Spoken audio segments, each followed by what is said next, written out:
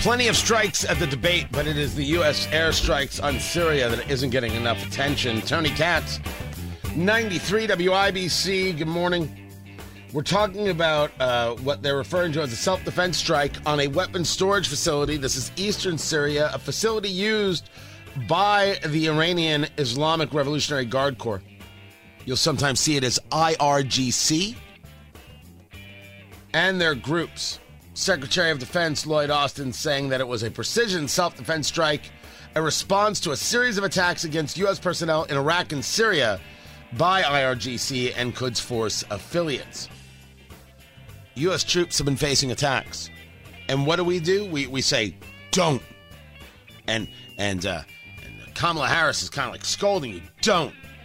And Anthony Blinken is saying, like the president said, don't. And Joe Biden goes out there and says, don't. Now, where's my ice cream? And Pete Buttigieg, he goes to Ukraine for some unknown reason to just hang out with Vladimir Zelensky. Super weird. It's nice to know that Pete's getting tips on how to build a proper infrastructure from a country that is right now in a war. No, it makes perfect sense that the transportation secretary would make a visit to Ukraine. Well, let's prove that we're still paying attention, but let's not actually send anybody who matters. Pete, no, get off your bike. We know you didn't ride it here, Pete. It came in the Suburban. Pete, we're going to send you to Ukraine. Ukraine, it's a country. Let me get out the map, Pete. Road scholar, right? Okay. There's Ukraine. And there's Russia. Russia's a bad guy. Yes, it is. And then Russia's trying to do bad things to Ukraine. So you got to go there and smile and talk about bridges. Okay? Talk about bridges. And then maybe we'll have you come back. I don't know. I'm assuming that's how the conversation went. I'm not so sure. I wasn't there. I was not there. But I was there last night with Americans for Prosperity and all the people who showed up. Filling the house for this debate. Very, very good time. And I appreciate everybody who came out. The debate was so much better than anything else we've seen. The questions asked by NBC, so much better than anything else we've seen. And yet, if you ask me for a winner, I can't do it. Because while there were solid answers and things that were impressive and things that you should hear and things that were criminally insane and things that were just shock value, there is one thing that they all missed. And I cannot believe they all missed it. They let 2 hours go by and they forgot who they were running against. You want to talk about missed opportunity when you desperately need to make waves? When you need to cut into a 30-point lead by the guy who didn't even show up? Can't believe it. I will break it all down. Tony Katz, 93 WIBC, good morning. At USC, tearing down posters of Israeli hostages in a hallway and laughing about it. 5 minutes in Gaza. Do you think she'd last? 5 minutes in Gaza? The university system is broken.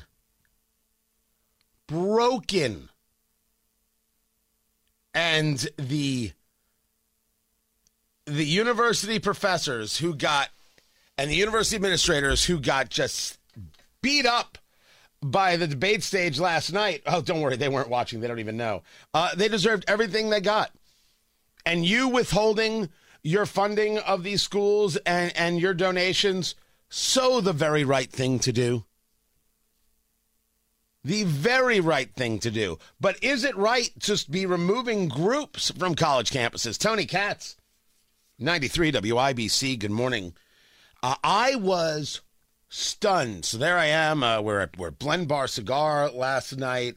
The Cigars and Debate event with Americans for Prosperity. The drinks are flowing. The cigars were smoking. The American from J.C. Newman, which if you've never had it, is a wonderful cigar. It's all American tobacco. It is done there at the El Reloj facility in Ybor City. Super, super solid cigar. Great time.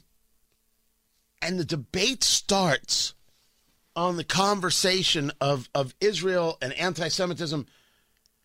I mean, you knew it was going to come up, and certainly if I was one of these candidates, I would pivot there on a conversation of national security and a conversation of bigotry and what America stands for. It would make sense. It would fit. I didn't think that Lester Holt and Kristen Welker were going to go down that road as well. Questions of substance, and they kept coming. But one of the conversations was about what's happening on college campuses. Here is how Governor DeSantis, answered. I was the first presidential candidate to say, if you are here on a student visa as a foreign national, you're making common cause with Hamas, I'm canceling your visa and I'm sending you home. No questions asked. Second, I have friends here in Florida who their kids do not feel safe even going to university campus at all outside of the state of Florida. You have Jewish students fleeing for their lives at Cooper Union. Joe Biden should have the Department of Justice on these college campuses and holding the universities accountable for civil rights violations. When you should not have money going to these places. I already acted in Florida. We had a group, Students for Justice of Palestine. They said they are common cause with Hamas. They said, we're not just in solidarity, this is what we are. We deactivated them. We're not going to use state tax dollars to fund jihad. No way. And what is Biden doing? Not only is he not helping the Jewish students who are being persecuted, he is launching an initiative to combat so-called Islamophobia. No, it's the anti-Semitism that's spiraling out of control. That is what we have to confront. And as president, I can tell you this, we are not going to stand for this on college campuses any longer. Now, he did mention that what he is discussing is the funding of the groups. That's what he's discussing, the funding of the groups. Vivek Ramaswamy, different tact, not surprising. These kids, they have no idea what the heck they're even talking about when they're siding with Hamas over Israel. They are fools. But I also want to caution here, if we go the direction of Ron DeSantis or Nikki Haley, with whom I respectfully disagree on this issue, pro-censorship, telling student groups to disband, mark my words, soon they will say if you question a vaccine and its side effects, you're a bioterrorist. Soon they will say that if you show up at a school board meeting, you're a domestic terrorist. Soon if they say that J6 prisoners should be released, you're an insurrectionist terrorist. So that's where this road ends. We don't quash this with censorship because that creates a worse underbelly. We quell it through leadership by calling it out. These university administrators have lost their way, and we need leadership at the top in the United States of America that restores our founding values and that has no place for this kind of anti-Semitic hate. That's where I stand while respecting our Constitution. Your time is out. Senator Scott, let me get you to weigh in on what you just heard.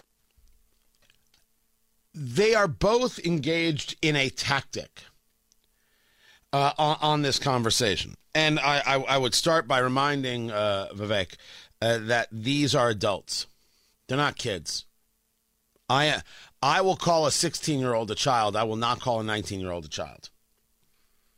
They're adults, and they have to deal with what it is that they're doing. The fact that they don't know what they're saying, the fact that they have been brought up to buy into this kind of despicableness, well, this is really a repudiation of the educational system as a whole. And when you see this on college campuses, understand that the campus really does kind of bring this to the fore. They do encourage this kind of bigotry. That's obvious, but it starts somewhere. And that's your high school and that's your middle school. You want to know why people are homeschooling? They're looking to charters. They're looking in other directions. You think they want their kids surrounded by this kind of hate? You take a look at this culturally. This is already being baked in before they get there. In the same way, they're baking in this idea of America bad or capitalism bad or somehow abortion is religion. Which there was abortion conversation because the Republicans don't have it yet. How are they going to move forward on this conversation? Well, unless they're really willing to say, you know what? We're willing to take the losses until we get the wins. But we're right and you're murderers. If they're not going to say that, you got to listen to where Americans are. Now, it's an interesting thing to say, well, wait, on this you'll change, and on this you won't, and on this. That commentary needs a response, and I'm more than happy to give it. Let's focus right now on this Israel question. I thought it was a good bit of exchange on how this should be handled. The group can exist. You don't have to give it state funding. And you have to, through leadership, expose why these students are wrong. Yeah, do both things. It's not one or the other. And yes, university presidents here in Indiana and across the country are not engaged in that level of leadership. In very many ways, they're afraid of their students and their administration. But this was only one part of the debate. The debate had a series of moves, and one of them was on the idea of the military, how the Chinese have more ships than the United States. The United States is at 291 right now. And what's the magic number? What is the number of ships that you need in the U.S. Navy? We've talked about this. You can change your Army. You can change your Air Force. You need ships at sea to ensure shipping routes, to ensure positioning. A Navy. We haven't learned this from the British. We haven't learned this from the Spanish Armada. History tells us something. You need a Navy. So the question was asked by Hugh Hewitt about this. Chris Christie with maybe his only good answer of the night. Christie? You know, my first observation, Hugh, is that nobody answers your question. And my second observation is these three in the middle think they're the enemy. I know China is the enemy. And that's what we should be focused on. So let's be really clear. The nuclear submarines in this United States Navy is the greatest deterrent to Chinese aggression, and that is the first place I would go to increase American naval power. Our nuclear submarines are able to move stealthily, quietly, and effectively, and if we are going to deter China from invading Taiwan, the only way we're going to do it is to make sure that they don't know whether how many nuclear submarines from the United States of America are in the South China Sea and in that area and ready to strike on them if they decide to move on Taiwan. And so we, as our first priority, need to go directly to our nuclear sub-program, Hugh, and we need to increase it drastically. That would be priority number one. Ships would come next, but to me, the ships are secondary choice here. The submarines are the single most important thing that we could be deterring, that we could be using to deter China. Now, that is a solid and smart answer. But he didn't answer the number of ships either. And Nikki Haley came back to it later and said, our problem is we don't know because we don't know how we're going to afford it. How do you come up with an answer in terms of knowing what you can afford? Which is a fine response, by the way. And as somebody noted on Twitter, Robert, I believe it was, does it matter how many ships you have if you don't have the sailors? Isn't recruitment part of this conversation? I have an idea of how many ships. I have an idea of how I think a Navy should run. But that was Chris Christie's best because he was not good last night. That man was off, and his hair was gray. I didn't know what was going on. I've got more on the debate to get into. Keep it here.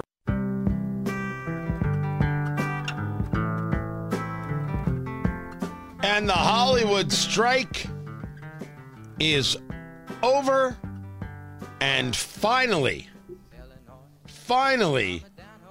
we can get to some fine television once again. From Television City in Hollywood. I don't think it'll be that good. I mean, that was just good. Come and knock on our door. Come and knock on our door. It could be that good. I think it could be, at the very least, that good. It could be better than this, but it'll never be theme music better than this. Welcome back. Your dreams were your ticket out. Welcome back. same old place that you laughed about. Yeah, that's good right there. Where do we go from here? Admittedly, I do like my TV shows that can do musicals theater. Where do we go from here? The battle's done, and we kind of won, so we sound our victory cheer. Producer Jonathan, do you even know what that's from? I do not know. Yeah, you do not. That's okay. No, I'm just leaving it there. People who know. And by the way, I'm not ashamed. I watch good TV. Tony Katz, 93 WIBC. Good morning. They've reached an agreement, has not been ratified yet by the members. So we'll see what is in this thing. It has been 118 days that these actors have been on strike. Shows will get back going. It'll be a question of whether or not the streaming platforms are going to share in any of that level of residual. We'll see how it works. And then, did they win any concessions regarding AI? When I said that the Actors Guild was concerned with AI replacing actors, I had people laughing and yelling at me on social media. What didn't you understand? This is exactly one of the many, many concerns. You can easily engage the manipulation. You think I go to a movie because of the actor? Don't get me wrong, actors are a draw. But the movie works because there's a story. Before the actor was known, they were unknown, which means they had to be in something. But the story is what matters. How many people watch anime? I don't even know how there's an argument here. So they've worked out a deal. We'll see what that deal is, and we will see what the terms are. Union said the contract is valued at more than $1 billion. Includes the creation of a streaming participation bonus. When the data comes out, we will share it. In the meantime, you're going to get TV shows back. Oh, yeah, you could do better than this. You could do better than this. Right? We can all agree? You can do better than Doogie Howser? By the way, Producer Jonathan, have you ever seen an episode of Doogie Howser? I have not, no. Oh, no, you haven't, have you? That's just sad. That is just It's f***ing embarrassing! It really is. It really is. You're gonna have to stay at home and just catch up on this. I'll give you an assignment of all the shows you have to watch. Doogie Howser, just one episode, just to get the idea of it. Soap. You have to watch at least a full season of Soap. That has to happen. Yes, you have to watch Good Times, undoubtedly. And then find some old episodes of Cop Rock. As I said, I love a good musical. Tony Katz, 93 WIBC. Good morning.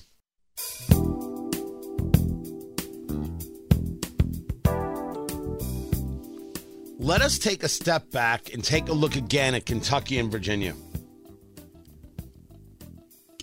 How were these places lost?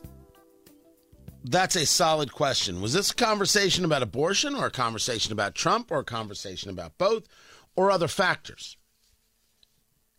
I am a believer, as I engage, that Trump's popularity is real and Trump is going to have an issue winning a general election. I know some of you disagree with me. I know some of you agree with me. I think that is probably the fun of the gig. Tony Katz, 93 WIBC, good morning. Trump is going to have problems winning a general election. I stand now in the camp of he can't win a general election.